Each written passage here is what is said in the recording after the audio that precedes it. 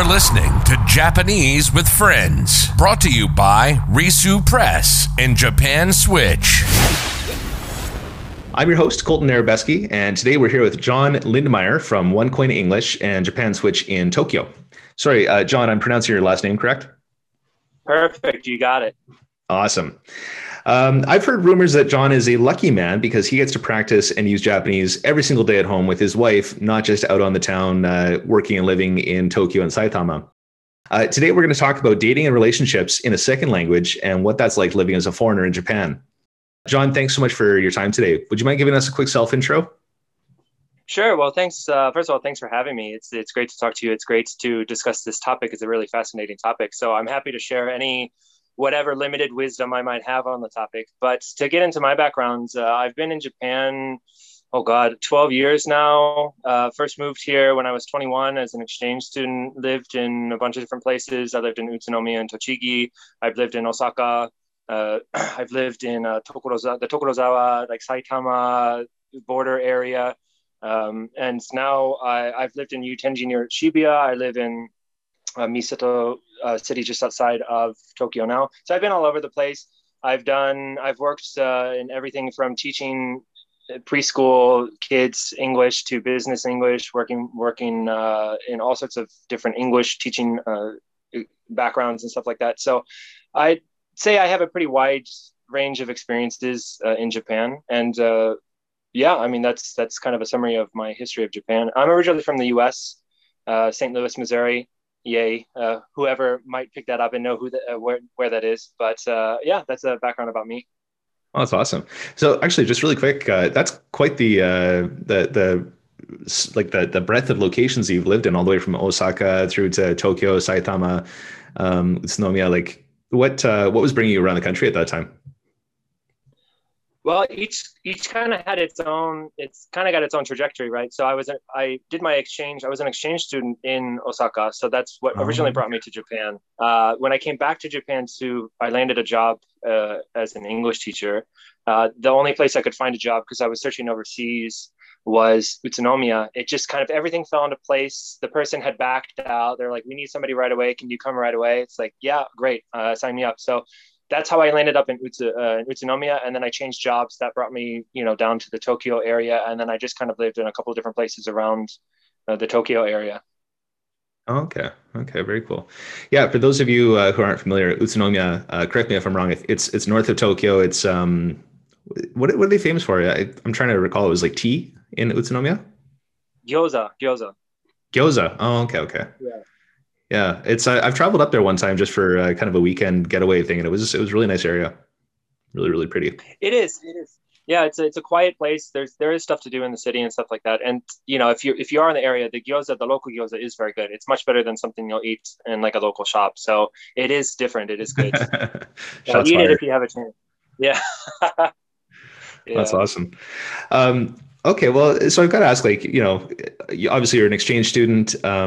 That's a pretty big commitment to make. Were you studying Japanese prior to being an exchange student in Japan? Yeah, I started in college. So, I've started learning, when I was 18, freshman in college, started taking Japanese courses. And I loved it. I was always fascinated with languages. I took French in high school. But, I was always into video games and stuff like that. So I thought, and I found kanji fascinating. So I thought, video games, Japan, kanji, Japanese, cool. So I actually searched for universities that had a Japanese program. So that kind of landed me with studying it. And then, I just thought, hey, why not have an adventure and study abroad for a year. So that landed me in Japan, in Osaka for a year. Oh, okay. That's kind of funny, the French study thing. And did that work for you? Like, did you feel confident in French when you were studying that? Was it kind of? As a 15, 16-year-old, what areas do you have confidence in? I think, but no, I really liked it. I just found the idea. I always have liked writing. I've always liked language in general, even kind of playing around with English, and so Yeah, I wouldn't say I had confidence, but it was really enjoyable. Just the thrill of kind of like learning how to communicate with somebody from a different country was always really fascinating to me. Yeah, and that's exactly it. Like we, being Canadian, when I was a kid in elementary school, it's part of the curriculum that we're force taught French for a number of years. Can't remember, 3 or 4 years, Yeah. and it was so awful. It was such a bad experience. I remember being a kid and like trying to take this French class, and you don't know what you're taking. It's not out of passion. It's not because you're interested in it. You're a little bit too old to be forced to care about something, but you're too young to find your own reason to care about it. And Mm-hmm. yeah, it was funny. Like I started studying Japanese in high school and then university, but leaving language learning for so long and then coming back to it. And to your point, the writing I always found really fun. And I don't know what it is Yeah. about writing Japanese, but I really enjoyed kanji study. Like hiragana, katakana. All of a sudden, it feels like you're writing a secret code compared to everybody else around you, and especially living abroad, nobody can read that. So you're like, oh, look at this! I can write a kanji, and you can't. Isn't that cool? No, it's funny you mentioned that. Actually, that's my favorite part of Japanese, and people look at me like I have a second head when they're like, "Oh, so what do you like about Japanese?" Or "Oh, I love kanji. It's so fascinating, and writing it, and learning it, and reading it." And they're, well, the foreigners are supposed to hate kanji. It's like, well, yeah, I mean, it's not easy, but it reminds me of. I always used to when I moved to Japan.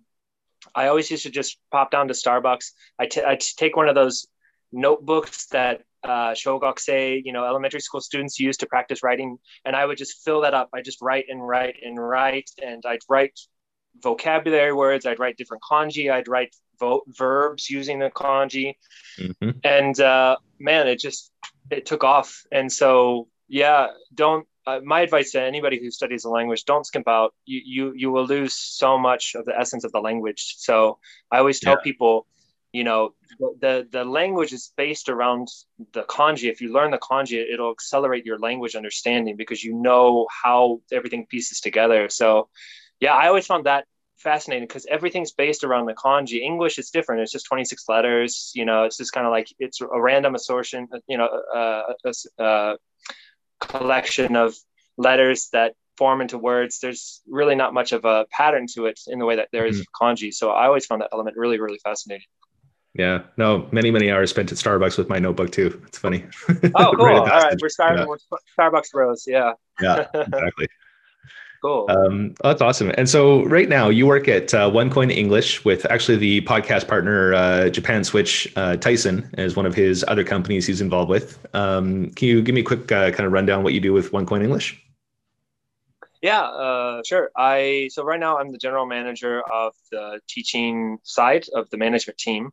So basically, what I am responsible for is we have 10 schools, and we branched out into online lessons as well. So that counts kind of as an 11th school.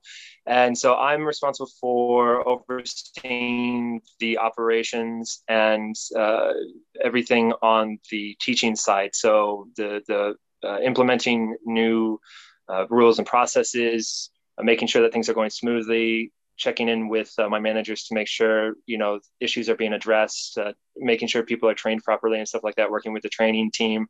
But I kind of work with all.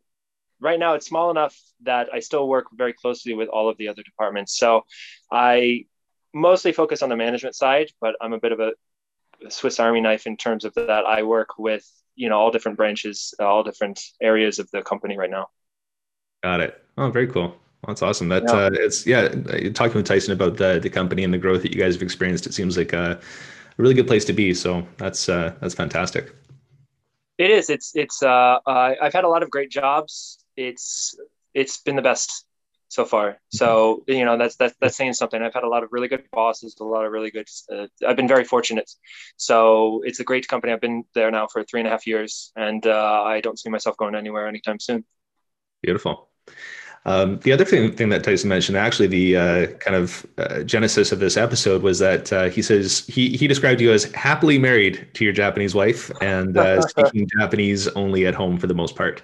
And so it kind of got Yeah. me thinking, I wanted to talk a little bit about, where did you meet your wife? What was dating like in Japan? Some stuff like that, if that's cool with you. Yeah, oh, absolutely. I'm an open book. So whatever you want to ask, whatever you want to know, I'm here to share. Awesome. Yeah, actually, where did you meet your wife? Did you meet her in Tokyo, like when you were working, or back when you were an exchange student, perhaps in Osaka? Yeah, well, my wife always, it's one of those things where when I tell people, Japanese people, she always kind of slaps me on the shoulder, like, don't tell them that. But I met her on Mixi. I don't know if you're familiar with Yeah. Oh Mixi. man, that's a blast from the past. Yeah, right. So I always call it she's my Mixie marriage, and so yeah, Mixie for those who don't know, it's yeah, like you said, it's a blast from the past. It's kind of pre-Facebook in Japan. Facebook hasn't been around as long as it has been in like the U.S. and Canada. So back in 2000, so I met her in 2013, and that was when Facebook was kind of starting to come on the scene. But I was using primarily Mixie, and it's Japanese only, right? So you have Mhm. to be able to use understand Japanese and read Japanese and stuff like that to use it. So I used it to meet people, but also to meet women. And yeah, it was a great tool for me. And there's groups on there of kind of hobby groups or kind of the same style that you have on Facebook. And I was part of groups, like International Friends, and I want to meet people from around the world. And I saw her profile, I messaged her, and yeah, we exchanged messages for a while, and then we hooked up for our first date, and it was great. I knew when I went on my first date that all right, this is the girl I want. So Oh it was wow, one of the cliche kind of moments where it's like, all right, there's something here. So that's yeah, awesome. but Nick, yeah, Sorry, and what's your wife's name, by the way? Chie? Chie, yeah. Got it. Oh, very cool. That's interesting. I never actually, Mixi was one of those things where I was, I guess, new to Japan at the time, and Mixi was kind of on its way out, and so I saw it in passing. I would say it never really got. I made an account, but I never used it or anything. But that's funny. I never really thought Mixi was like the beginning of people's relationships, but makes sense. I don't know. Maybe it's a fluke, but it works for me. When did you come to Japan originally? It's so I've been back and forth a couple times. The first time was trying to think here. Would have been 2008 on a Oh, no, okay. man, it was even before. It would have been 2015. I was there for like 2 weeks and I was like, wow, this is great. I was still in high school as an exchange. Then went back and went into university and decided to do the exchange student thing. So I went to a university that had a program. 2008, I would have come actually before university for 2 months backpacking, went back to Canada, university 2010. That's what it was. And I spent a year there. Did a year exchange, went back to Canada, graduated, got work experience. And then 2014 was coming, like returning back to Japan for a career and living for 5, 6 years. Oh, cool. Okay. Yeah, it's not. So I guess yeah, a bit of a different timeline than me. I first came. God, I was 21. I'm 35 now, so I think I was. Let's do the math. I think it was 2005, 2006. I think when I first came to Japan as an exchange student, as a university student. Then I came And back I feel like I've for got my my first job. years all off now. As you're saying that, it would have been, yeah, 2005, 2006. I think I said 2015. Yeah. Anyways, no, it's about the Okay. same time, about the same time. Oh, okay, cool. So we've kind of yeah been popping in and out around the same time, but I've been more or less living here since I was 21. Yeah, I mean, I Okay. had to go back to the States after I studied abroad. I had one semester left to finish. Then I came right back within a couple months. And then, other than doing a working holiday in Australia for a year, actually with my wife, before we got married, we went to Australia together, which was awesome. But Oh, other than that, I've lived here pretty much yeah since I was 21. oh, very cool. So, okay. And how long have you been married now? I got married in 2000. Let's see, I came back from Australia in 2016. So 2016, so about 4.5 years I've been married. Okay, that's Yeah. awesome. So you really spent like the formative years of your adulthood, in Japan, it sounds like. Oh yeah, That's that's it. awesome. Graduated college, hopped right back here. There you go. So, okay, what was, when you were a younger guy, and I don't know if Mixie was a thing right at that point, or maybe it was, but what was your dating game like? How did you go out and meet people? Uh, before coming to Japan, Okay, or like sorry, when you got into Japan. oh, when I got into Japan. Well, actually, so I studied everything. I don't know how I came across Mixie, honestly, but when I went back, so I studied abroad. I came back in around September, and so I was due to graduate in December, and I knew I was planning immediately because I actually had a girlfriend in as an exchange student. She was Taiwanese, but she was still in Osaka, so I wanted to go back to Osaka. So, but of course, because I knew I was going back, I wanted to keep my Japanese skills, as intact as possible, because I'm sure, as you know, like they go very quickly if you don't use it. And Mhm. so I started listening to I switched all of my music to Japanese music. I watched Japanese dramas online. I just looked and I absorbed as much Japanese as possible. And I think I don't know if somebody introduced me to Mixi or if I just kind of stumbled across it, but I found Mixi, and so I just started messaging people, and I just made a profile and just started interacting with people. And after I knew I was going back to Utsunomiya, I actually was looking for people in Utsunomiya, and I started messaging people and trying to set up dates and stuff already. So I started just before I went. But as far as the game and everything, the dating game, it was it was an interesting experience because I'm not a drinker. I'm not a club guy. I'm not a bar guy. So that's how you meet a lot of people, and particularly a lot of women. And so people would take me to bars, like the guys that I worked with and stuff like that, and I did meet some women there. But most of the interactions I had, and most of the dating happened through just messaging people through Mixi, and just arranging a get together, a coffee or a lunch or something with them. So that's kind of what kicked off. That's kind of how everything started when Okay. I first moved. Well, that's cool. And I guess using Mixi, it sounds like then probably a lot of your first communications with people were in Japanese then. Oh yeah, yeah, Yeah. always. Okay. Did you did you ever show up on a date or a first meeting, second meeting with somebody and find out that they speak English and have you ever been in a situation where you had to decide like between the two of you, oh, do we speak English to each other or Japanese, or was that ever an issue? Uh Nothing that comes to mind. Like, yeah, sometimes for me, it's it's always kind of been organic. So you typically whatever people like English or Japanese, whatever people address me, and I tend to just respond in that language. So like if I met people who I would message them in Japanese, but I knew they spoke English, so it would be a mix of things. But when we would meet, whatever we just kind of started the conversation off with, we would just kind of keep going with that. So it was never this kind of like awkward, like, oh, what language should we use? It was just like whatever, because my Japanese back then was, I mean, we're talking, 2008 when I lived Yeah. there, 2007, 2008. So, 14 years ago, obviously my Japanese was much, much worse. But yeah, I mean, whatever the flow, whatever felt right, we just kind of went with that.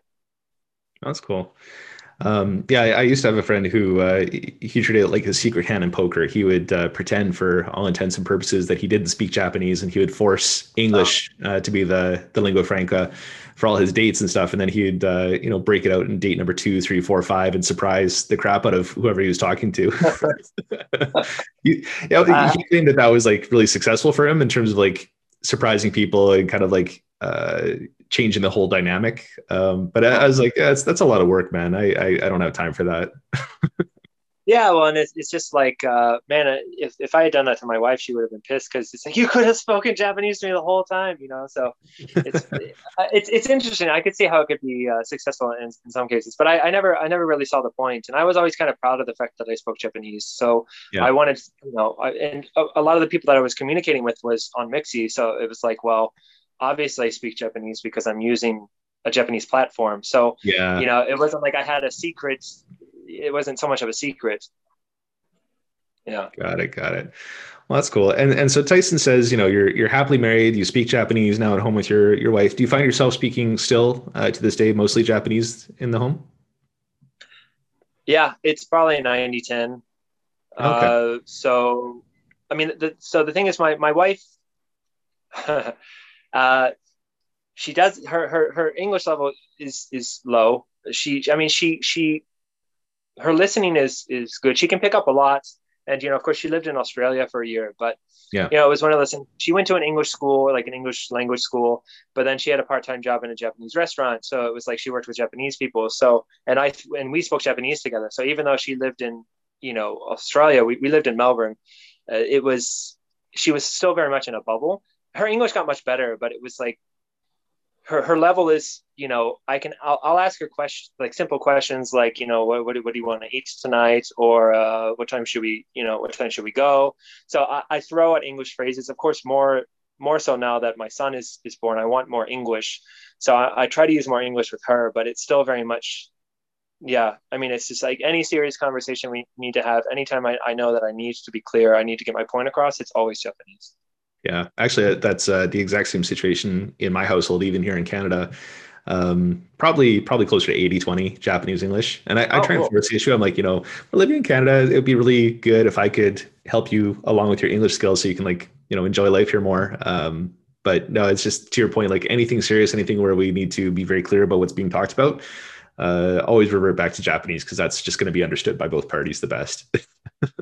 Yeah, exactly. And I don't know about you, but I've tried speaking English with her in the past, and I get frustrated easily when I can't get my point across. So like English, it just ends up not going well, and I just go right back to Japanese because I get irritated. So I'm just like, no, we'll use the language that we both understand. So yeah.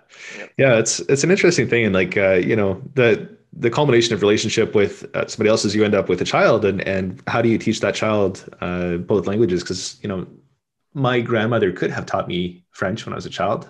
She could have taught my father French when he was a child, but she opted not to, and so that was a huge loss for her family. Not just having that natural language acquisition happening. And so for my son, it's obviously used in Canada, so the English will come no matter what. But being very conscious, I guess, of speaking to him in Japanese, keeping Japanese books around the house, having Japanese YouTube if he's going to watch, TV time. Is that a factor for you guys that you've considered and how you might approach that? Yeah, of course. And I just got to say that's incredibly fascinating because that's such an inverse of what I'm probably going to go through with my son, is that I want the opposite. I want English books. I want to have English music playing or whatever. I want to try to use English with my wife. I speak nothing but English to my son because I want him to have that much exposure. Whether or not he speaks it, okay, whatever, that's up to him. But I want him to have that. It's a tool. It's a really valuable asset. And so to help build that. But I got to say, that's really fascinating that you're doing the opposite of speaking Japanese to your son. And that seems like a really ideal situation, actually, because he grows up in an English environment, but he has a bunch of Japanese at home. So I would imagine he'd pick up Japanese better than my son will probably pick up English. But yeah, I mean, we're definitely planning that. We talked about that. Sorry, go ahead. No, I was just saying we'll see. I'm not sure yet. He his first words have all been kind of Englishy words or noises. So yeah, but we'll definitely. I mean, we'll definitely go through the same thing, I'm sure, just in the English version. So, but I've known enough foreigners here, who have Japanese wives and have mixed children, that they grow up no matter what. A guy I worked for had two sons, and he said, I've spoken English to nothing but English to my son since the day they were born, and they reply in nothing but Japanese. So it's just like, well, what do you do? So we'll see. We'll see what happens. But yeah, it's another adventure. Yeah, well, it's all adventures. Yeah, that's cool.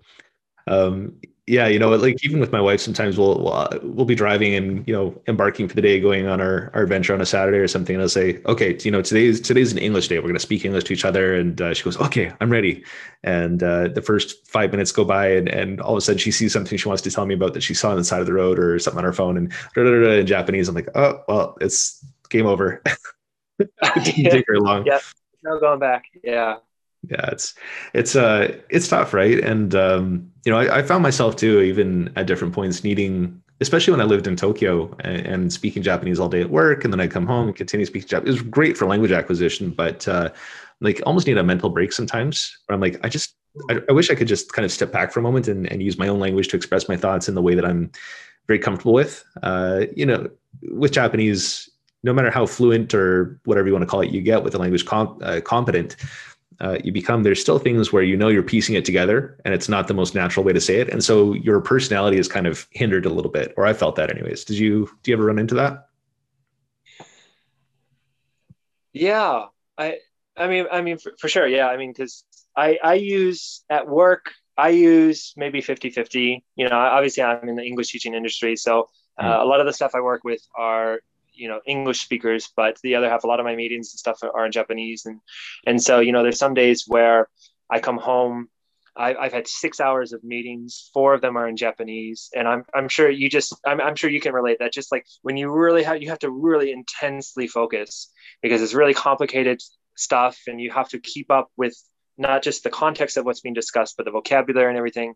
So then I get home and my brain's mush, and I try to talk to my wife, and I can't. So I'll just Yeah. tell her like, sorry, I'm like my brain's done today. Sorry, I'll talk to you tomorrow. Like there's been a couple of times where like, how was work? I'll tell you tomorrow. Sorry, I just can't function. Yeah. So, but yeah, I mean, my break is I'll just tell her. I don't. I never say like I'm tired or I can't do Japanese. Speak English. It's more just I need it. Like let me reset. Let me kind of turn off my mind for a bit and just kind of not Yeah. have to focus and then I can refresh a bit. Or if I take a shower or something after work and then just kind of like look at my phone for a bit, then I can kind of refresh a bit. But so I kind of have to take a mental break from just talking in general because even in English, you know, articulating things in the way that you want them to, it's very complex. So emotionally and mentally, it's very draining. So usually I just kind of say, "Can I have a timeout? I'll talk to you when I feel that I'm ready to kind of talk." Yeah. So that's just kind of how I do it. Got it. Yeah, it makes me so impressed with everybody that I meet, especially in Canada or abroad, that comes from a different country and is so fluent in English, and they basically can live their lives fully in English, and without, I've always wondered, because I feel like with Japanese, to your point, the need for a bit of a mental break um, is there, and I've never felt that go away. But when I see other people coming from other countries who learn English, they seem totally just comfortable and fine, and I don't see them struggling with it. So yeah, it's an interesting kind of dichotomy between people from North America or Western countries learning Japanese, and other people learning English seems to be, I don't know, long term almost easier for them. Yeah, well, it's interesting because the company that I work for. I mean, we have people, English speakers from 35 different countries. So we have people from France, Germany, Hmm. Russia, Israel, like all over the place. And I've asked them about that, because obviously English is not their native language, and sometimes they teach for 6, 7, 8 hours, and they've told me they're like, I'm and they're completely fluent. I mean, they state that their pronunciation is really good. Like they talk like a native. They know a lot of slang, a lot of very natural. It's very natural sounding. Like if I met them in the U.S., I would assume they were American. So, um, but you talk to them and they're just like they'll tell you the same thing. It's just like so much more draining doing this in English than if I did it in French or whatever. Just because I think there's always that element of you. It's English. It's just like it was ingrained in us, and it just comes out without thinking. But I think, yeah, no matter to your point, like no matter how fluent you get in a second language, or no matter how, in particular like Japanese, it's yeah, it takes a lot more mental energy. And so, yeah, I've found that a lot of people I've talked to, it can be the same in English, but also I guess it depends on how much you use it and in what context. Yeah, that's true too. That's true. Mm-hmm. Yeah. Um, Living with your wife and speaking Japanese at home, do you ever find yourself picking up certain speech habits that she has?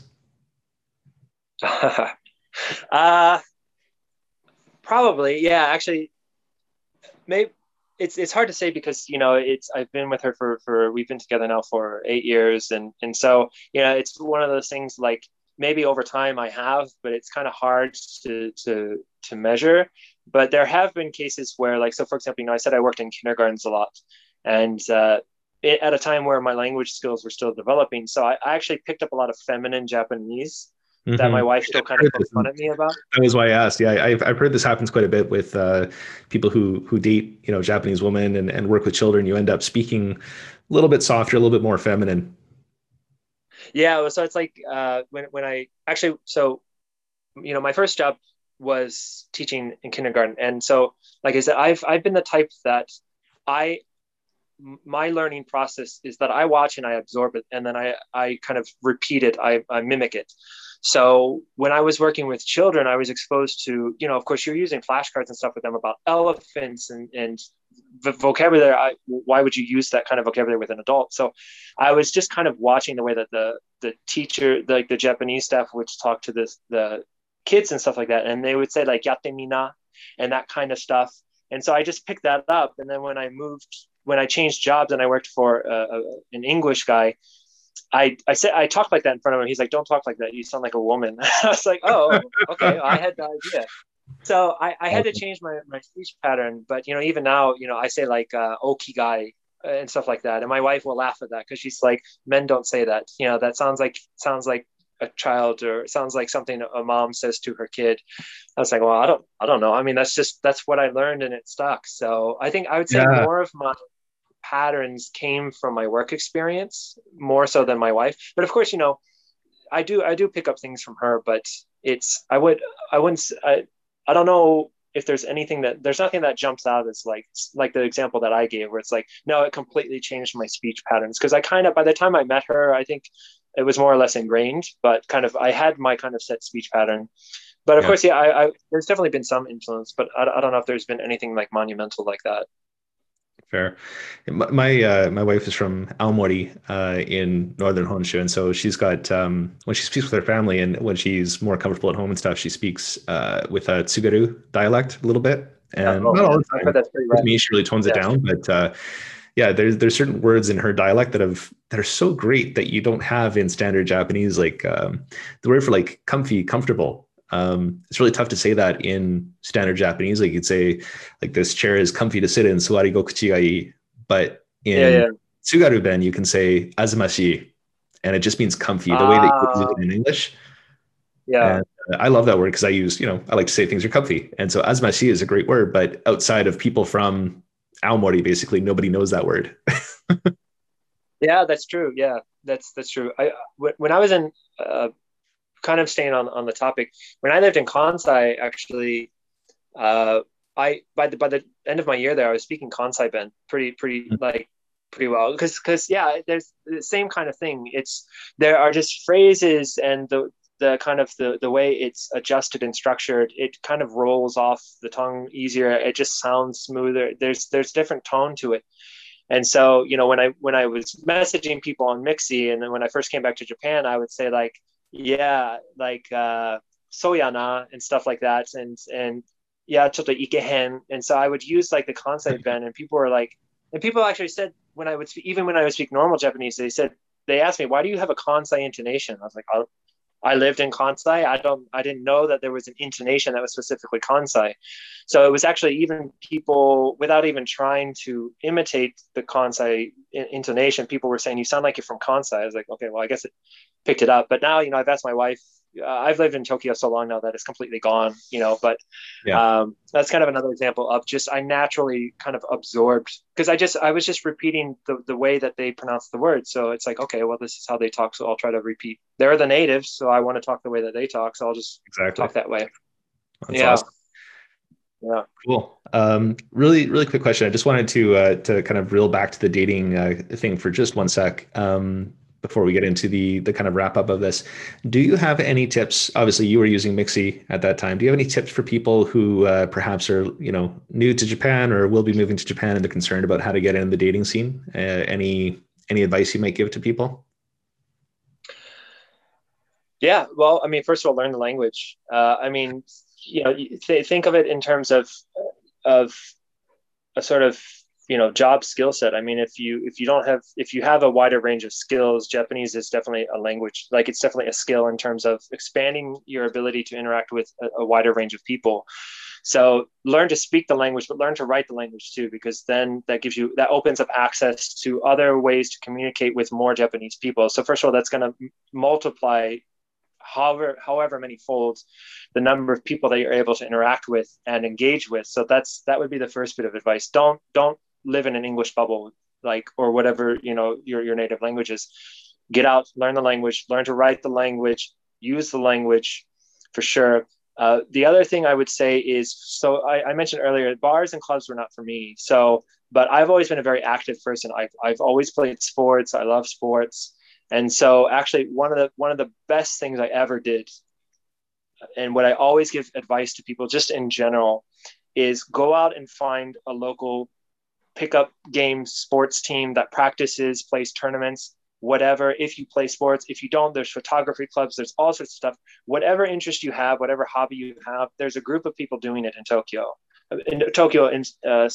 especially. But when I was in Osaka as an exchange student, I joined a circle. I played volleyball and basketball. When I went to Utsunomiya, in Tochigi, the first thing I did was I found a basketball and a volleyball team.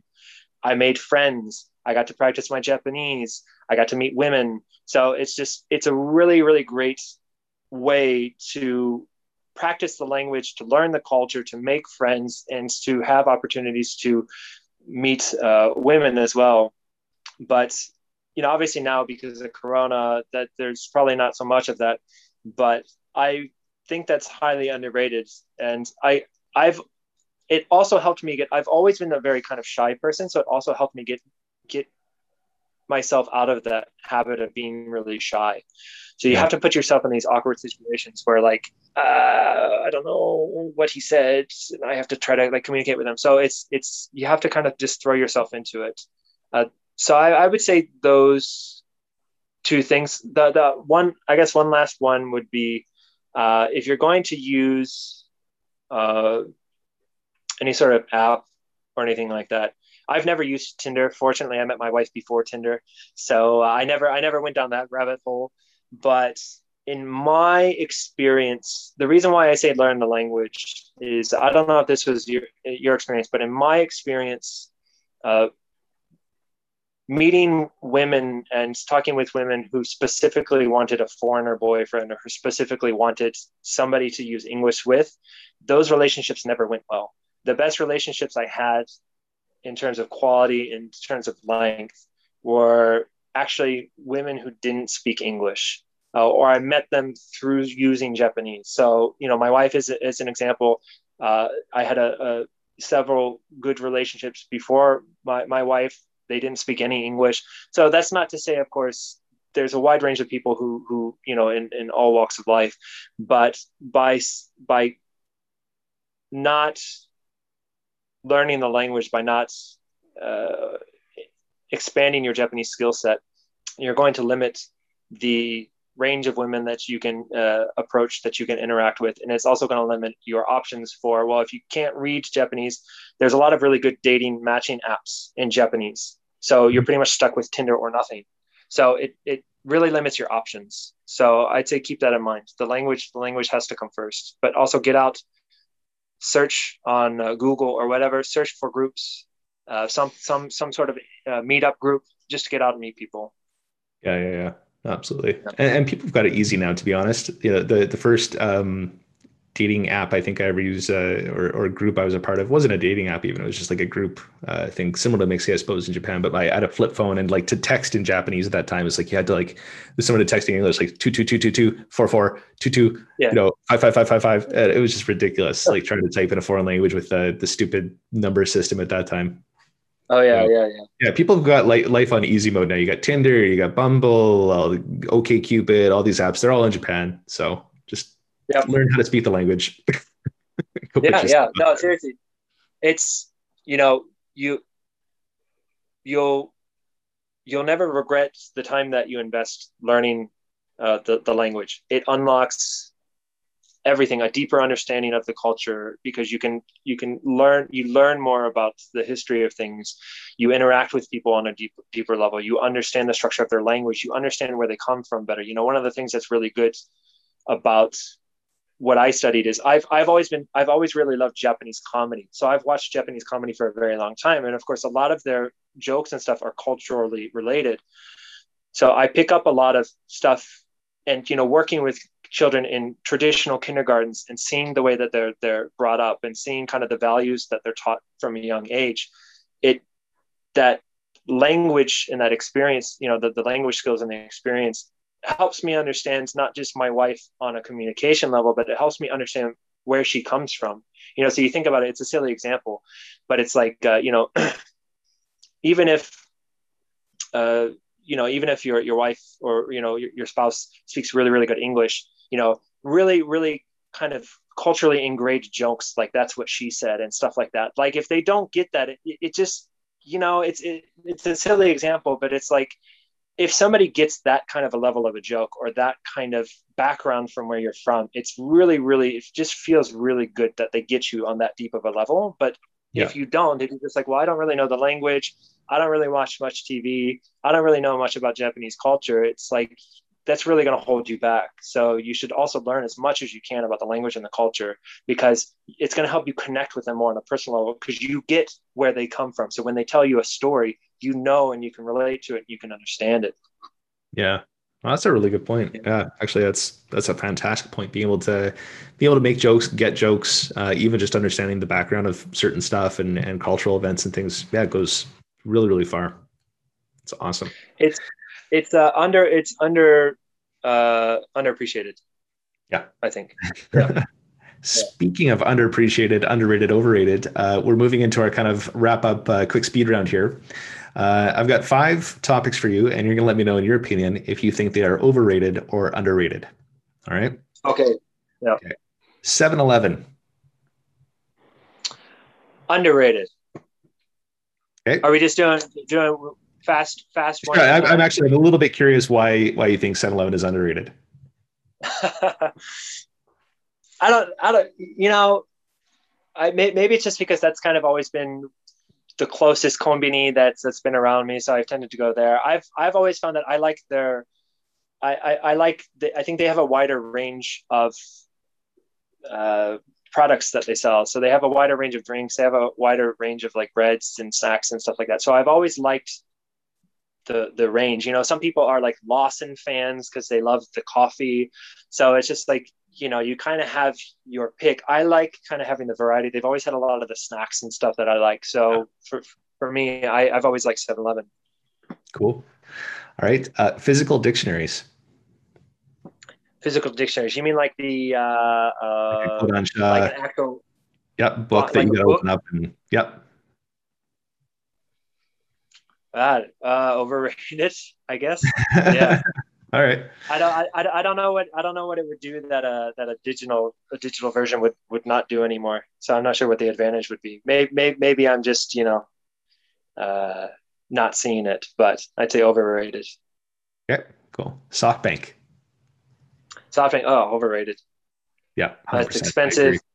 Yeah. Oh, it's terrible. I have Rakuten. Yeah, Rakuten now. I pay 3,000 yen or something a month. I was paying 8,000 yen a month before. No, don't do SoftBank. I've got words about SoftBank that I won't say on this podcast, but trying to cancel with SoftBank makes me hate SoftBank. Yeah. Oh, for sure. Yeah. Oh, I had AU, I had SoftBank, I had Docomo, I had all of them, and it's basically like, do you want to be punched in the groin? Do you want to be punched in the face, or do you want to be slapped or poked in the eye? It's like, that's what it feels like picking among those three. Yeah. Living on the Yamanote line in Tokyo. Overrated, I'd say. I think you pay a premium to live on the Yamanote line. Oh man, yeah. Everything's way more expensive. It's way smaller. It's kind of like, I kind of see it similar to how people view like, oh, I live in New York or I live in LA. It's this kind of bragging rights thing. It's like, okay, so I live outside the city and I pay half the rent and it's only an extra half hour for me.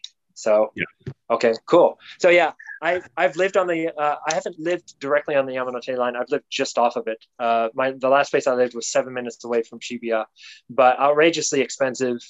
And, if you like a really, really short commute and you like to say, I live in Tokyo, I live on the Yamanote line, then it's great. Otherwise, I don't see any advantage to living on it. Yep, totally agree. And final, overrated, underrated online dating apps. Online dating apps. Yeah, that's a tough one. I mean, obviously it worked very well for me. And, I never used an app, but I would say, hmm, I'd say it's correctly rated if you think that as well. yeah, I mean, to be honest, I'd be kind of neutral on that one. Yeah. Yeah, I mean, underrated. No, I mean, they're really, really, I think they're very useful if you know how to use them. Like if you kind of have self-awareness and you're not just using them just like I'm going to message all these girls and try to hook up with all the ones that I can and stuff like that. But I think it's underrated in that I think people discredit it too easily. I've met a lot of very, very good people, very nice people. I met my wife through Mixi, but it would have been an app otherwise. So Yeah. yeah. Yeah, fair. Awesome. Uh, Final question. What is the best place in Tokyo if you're going to take your wife on a date? Ooh, so my wife personally, we both love parks. So when we lived in Utenji, which was a place just outside of Shibuya, we lived near a place called Komazawa Koen and Mhm. the Olympic Park, and it was really really nice. We have a dog. We take our dog there almost every weekend. We went to the park. So the Komazawa Koen is a really nice park. There's a lot of really great restaurants just outside the park. So we used to go get some food and then have a picnic in the park. So I really love that. Other places, the Shibuya Omotesando Yoyogi Koen area is really nice. Yoyogi Koen, obviously you have the park, but they also have a lot of events. Again, not recently because of Corona, but a lot of international fairs, Oktoberfest, that kind of stuff, concerts and stuff. So there's a lot to do. You can walk around. There's plenty of nice shopping. So most of what my wife and I did, again, almost always the park, but there's really nice places. We would go to Odaiba sometimes. There's Joypolis there if you've ever been there. Yeah. So yeah, there are nice places, but me personally, for us, we really enjoy the park, so we went to the park a lot. Nice. That's awesome. Yeah, yeah. Cool. And where can people find you online if they're looking for John Lindmeyer? Well, I'm not. I don't have any site or anything like that. I have a Facebook account. I have a LinkedIn account, so people can find me there.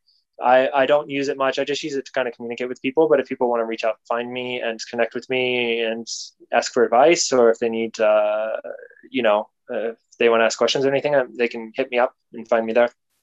Cool. If you have any friends in Japan who are looking to study English, also go to onecoinenglish.com. Awesome. Yes, please. Yes. Yeah. Cool. Well, listen, man, thanks you so much for your time and for spending 30, 40 minutes chatting with us today about dating, marriage, life, and raising a child in Japan. And we look forward to catching up at a time in the future and seeing how things are going with One Coin English and what you're able to do with that. Awesome. No, thanks so much for having me. It was really fun. And yeah, hopefully we can catch up sometime and yeah, see if we can get another good chat going. Sounds good, man. Awesome.